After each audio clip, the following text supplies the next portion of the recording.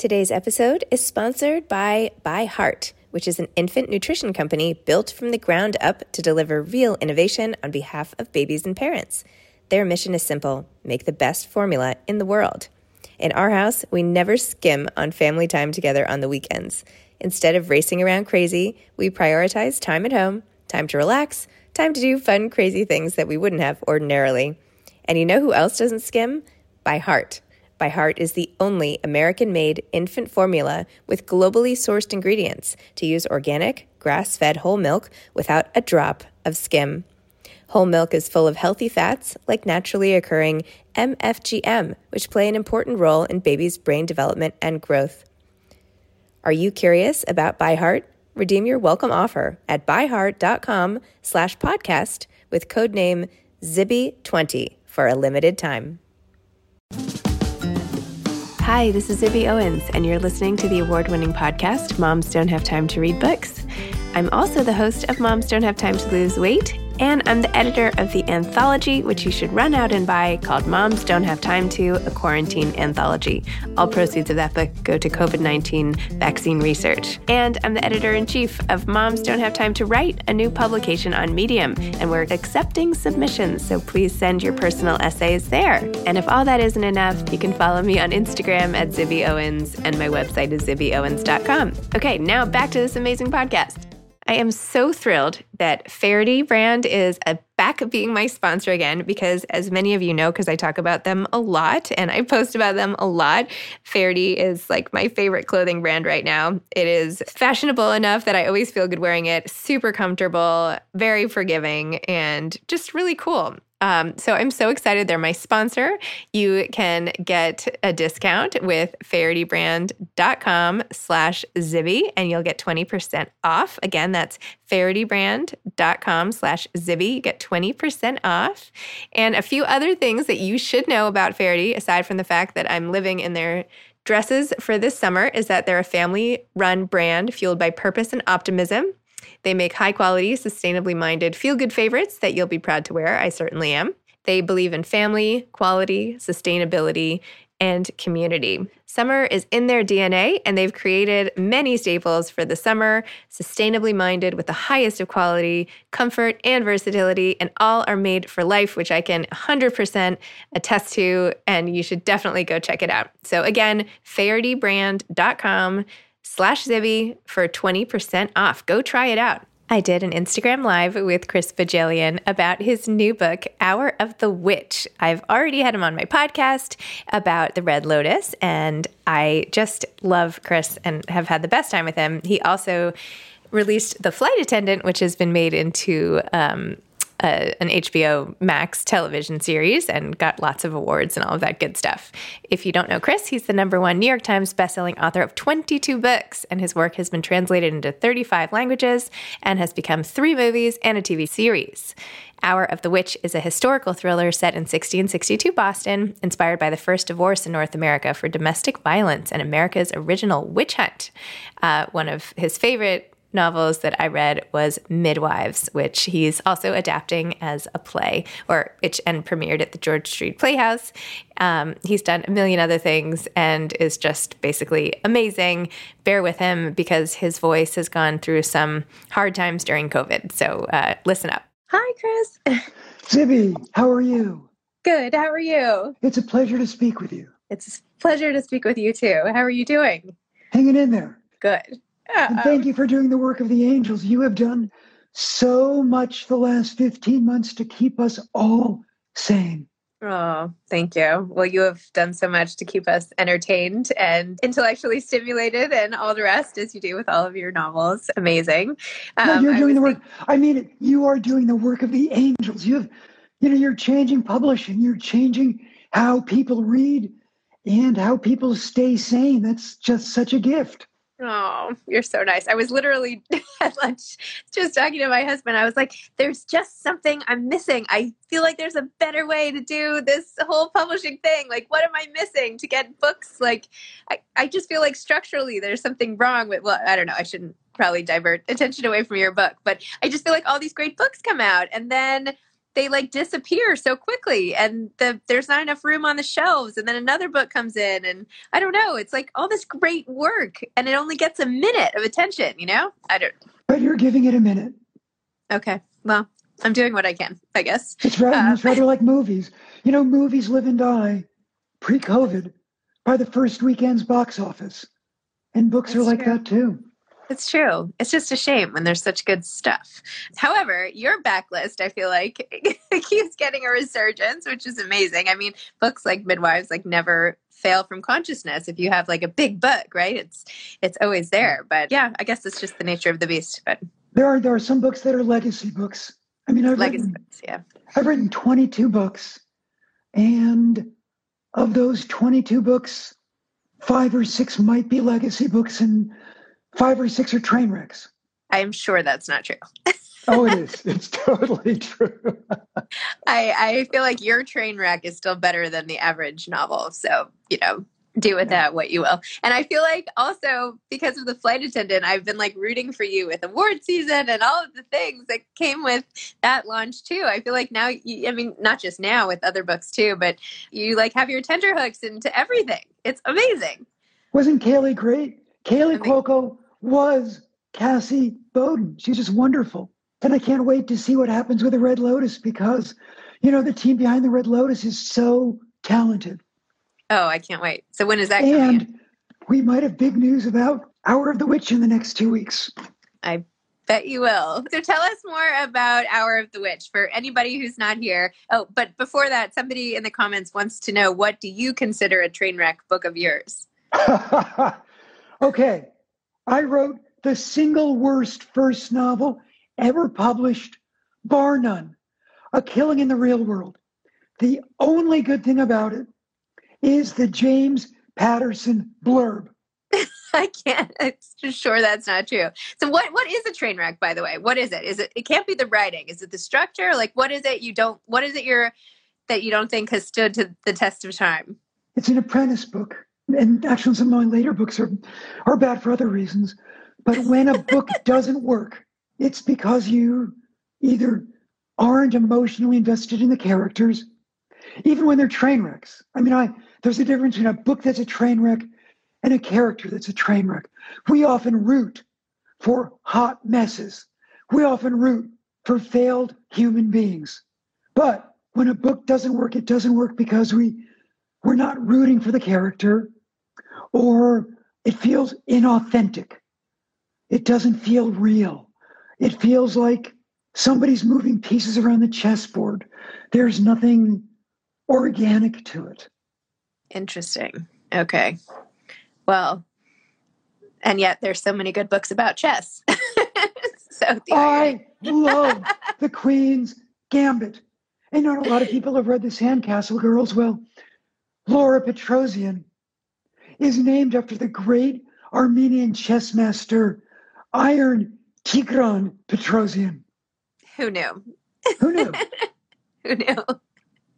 Wow, that's amazing. Well, not a lot of chess in Hour of the Witch, but still, tell us a little more about this book and why, how do you even come up with topics after so many books? Like, why go to this time period and this particular woman? How did you come up with her? I've been fascinated by Puritan theology since college. Imagine living in a world where Satan is as real as your neighbor. Imagine living in a world where everything you do makes you wonder, am I saved or am I damned? Now, whenever we think of witchcraft in America, we go right to Salem, 1692. But America's first witch hunt was 30 years earlier. Hartford was hanging witches in 1662. The governor of Massachusetts hanged his own sister-in-law as a witch. Wow. In 1656. Now, when you were hanged as a witch, you were likely smart, opinionated, and strong-willed. You stood up to the Puritan male patriarchy, and that's what interested me. I came across this tiny 3-line reference in Boston's Judicial Court of Assistants to the first divorce in North America for domestic violence, for cruelty. Elizabeth Nanny Naylor. Imagine being a woman and standing before these 14 men in black robes and saying, I'm married to a beast. I want out. And the laws are on my side. This was a hashtag, I believe her moment, 380 years before a certain Supreme Court hearing. And I fell in love with the notion that was the way in. I didn't necessarily know that it was going to move from a divorce trial to a witch trial. But I'm glad it did because it's fascinating. And what were you doing reading that to begin with? How did you happen upon that? I could turn, actually, I've got my phone, so come with me. Okay, great. These are all books on Puritan theology. I have so many more. Those were just the ones that I kept beside my writing desk. Through them, I decided I need to know more. So I went to Boston, and I went to the library, and I started researching Puritan history, where it all happened.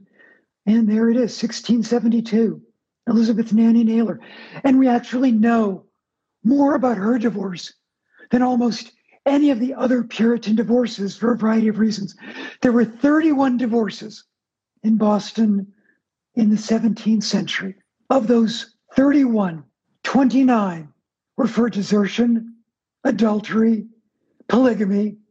One, and you will love this, it's just so ironic when we think of the Puritans, was for impotence. And one was for cruelty. Wow. Gosh, the other fun thing about the Puritans I love, they had atrocious table manners. First of all, they drank beer like it's spring break in Miami. Secondly, they did have some plates, but they were often eating out of trenchers, long vertical bowls that 2 or 3 people would share, and they didn't use forks. Okay, we can't bubble wrap our kids to keep them safe, but we can give ourselves some peace of mind now with the Life 360 app, which I am obsessed with. I first heard about this from a girlfriend at a party who told me that this was the app to use. So I got it, and now I am obsessed. It's a family connection and safety app that lets you track the people and things that are most important to you. And it's much more than sharing location. It is about safety. It keeps families connected and protected throughout the day. Plus, it helps you find your things. So I have tiles, one of which I put on my phone, which I lose 100 times a day, and I can find it through the app whenever I lose it. Also, it lets me put in locations of interest. So I get alerts when my kids reach school after taking the bus, or when my husband gets to LA, or whoever you want to track. You can do it with Life 360 and feel very protected and safe. And it makes life better. It makes peace of mind better. Life 360 has my family's back when they're on the road, and I can track their stuff too if I need to. Plus, of course, it's a lifeline during emergencies because you can have crash detection to know if one of the kids is in an accident, and with 2 almost driver's license kids, that is super important to me too. So put away the bubble wrap and protect your loved ones with Life 360. Visit life360.com or download the app today and use code BOOKS, BOOKS, all caps, to get 1 month of the gold package for free, plus 15% off all tiles. That's life360.com, code BOOKS. The 3-tined fork that was coming into vogue in Europe looked too much like the devil's pitchfork. And so the Puritans called them the devil's tines and didn't use them. So here's what you got. A bunch of beer-drinking people sharing trenchers, not using forks, and, oh, by the way, eating lobster like bologna because lobsters were everywhere. You reached into the back bay and grabbed one. It sounds like a frat house. Yeah, except for the fact that adultery was a capital offense. Yeah. Except for that. Otherwise, exactly the same. How did you even develop such a passion for Puritan history? Is it the first thing you read, it just sparked your interest and you're like, I have to know more? Like, do you go off in these rabbit holes for other topics, or is this like a mainstay? I go off on a lot of rabbit holes, as you know. And I live with dread. I live with anxiety. This muscle tension dysphonia you're witnessing in my voice, it's a COVID casualty. It's pandemic voice. And I will get over it eventually, but not yet. And the Puritans, well, they lived with dread. They lived with Satan. They lived with the notion that it doesn't matter if I'm good. I still might be going to hell. And there's this catch-22. If you behave really well, if you do good works, if you begin to believe, maybe I will go to heaven. That's the ultimate Calvinist catch-22, the sin of hubris, and it means you're damned. Wow. This is the ultimate damned if you do, damned if you don't. Yeah. Wow. Yep. And here's the other thing that surprised me. There were so many strong women, and for a culture that was responsible for so much horror, beginning with the Native American genocide. There were people like Anne Bradstreet, America's first poet. Dost dream of things beyond the moon? Dost hope to dwell there soon? She wrote beautiful stuff. And when you look at her poetry, you see that the Puritans had internal lives as complicated as ours. Anne wrote beautiful poems about the death of a grandchild, her deep, passionate love for her husband, the demise of her library in a fire. Can we talk about the fact that you might be the best history teacher on the planet, and that if I had had you as a history teacher, then maybe my life would have taken a new course. Like, the way you infuse enthusiasm about a topic is amazing. So have you ever thought like that maybe at some point you'll like put down the computer keys and start teaching or amplify? No, but I do this. Pre-COVID, as a mitzvah, I would always teach at a low residency writing program 3 days a year. I did it at Rutgers, I did it at Yale, I did it at Drexel. And literally it's 3 days of giving back to aspiring writers. And I love it. But I couldn't do it as a career. I don't even mean writing. I mean about all the things you research. Maybe you should just like record yourself talking about it and, release it as a podcast of information. Because I feel like students would even, like young kids, if they could hear how excited you get. Oh, okay. Well, actually, I will tell you this. At my daughter's elementary school, years and years ago, they said, would you come in and talk about the first Thanksgiving? Exactly. That's what I mean. So, I didn't have to research far to entertain a bunch of 8-year-olds with the reality that your New England ancestors had really awful table manners. So this Thanksgiving, I want you to do 3 things. Get up from the kids' table, take all of the grown-ups' forks, and immediately start eating with your hands and say, I'm a pilgrim. And you had a lot of really thankful parents for that, huh? Oh, the teachers were saying, stop him. By the way, several people in the comments have now said that the Chris Bohjalian podcast would be a great idea. So you should start that. Thank you. I'd love to do that. Not that you haven't thought of it before, but, just in case you needed some encouragement from random fans on a Monday afternoon. Namaste. Well, I'm so excited about this book. And what are you working on now? You must have what's your next book up your sleeve? Okay, my next book is done. Of course That's the thing about a pandemic. I was in this weird bubble with my lovely bride, my dog, and my cats, and trying not to just weep for the hundreds of thousands of people dying. Zibby, what you endured is just inconceivable to me. You're so heroic. But I wrote a lot. And so you will see in October of 2022, a book inspired by 2 things: my childhood and Quentin Tarantino's movie, Once Upon a Time in Hollywood. I love that movie. So the book you will see next year, The Lions of Hollywood. It's 1964, and an Elizabeth Taylor-like starlet finally gets married, brings her entourage with her into the Serengeti on a honeymoon safari. 9 Hollywood actors, screenwriters, directors, agents, managers, and one by one, it all goes to hell, and they are eaten or murdered. Wow. I love it. It's so much fun. That sounds really good. You know, it's Hollywood in 1964 and East Africa in 1964.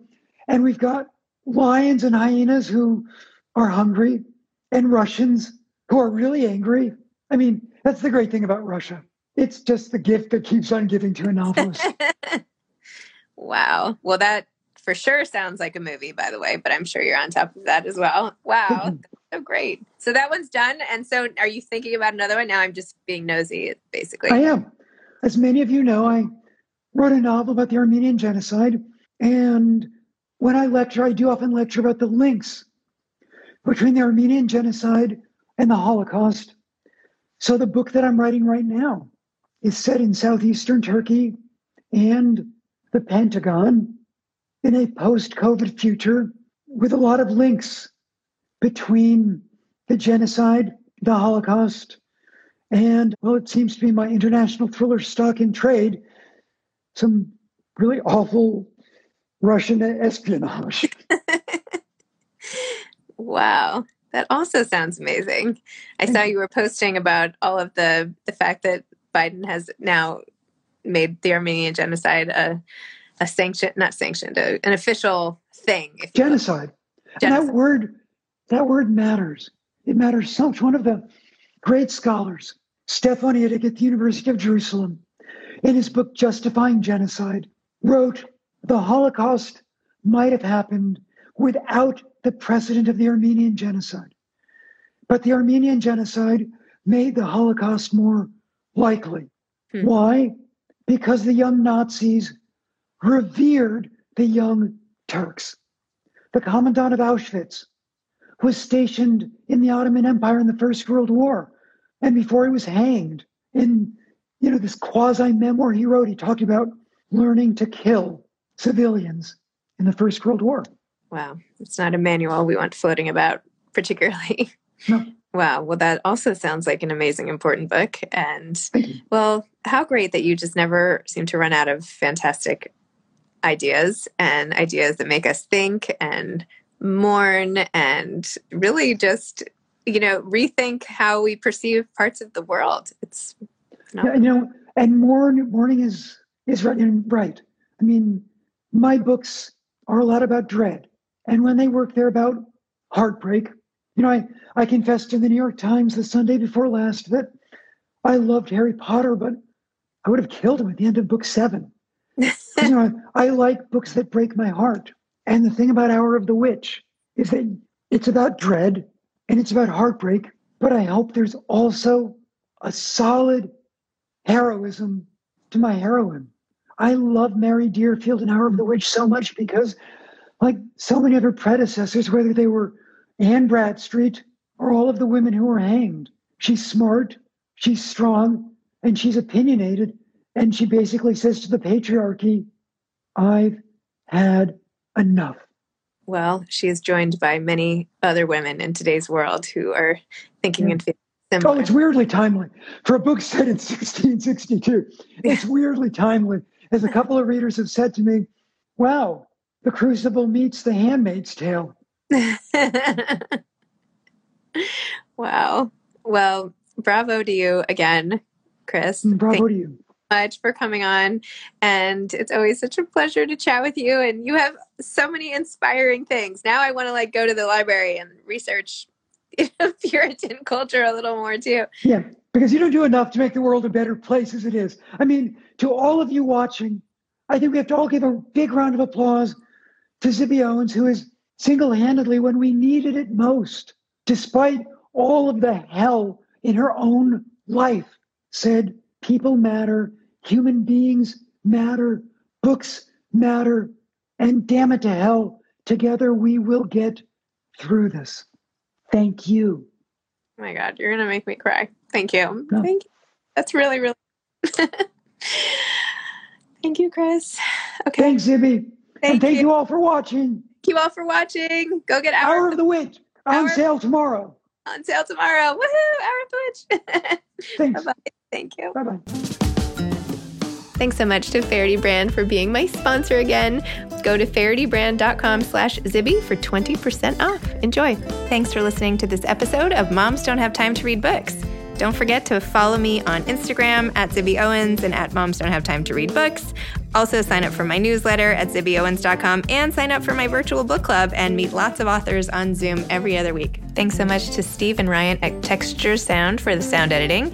And thank you to Morning Moon Productions for providing this fantastic intro and outro music.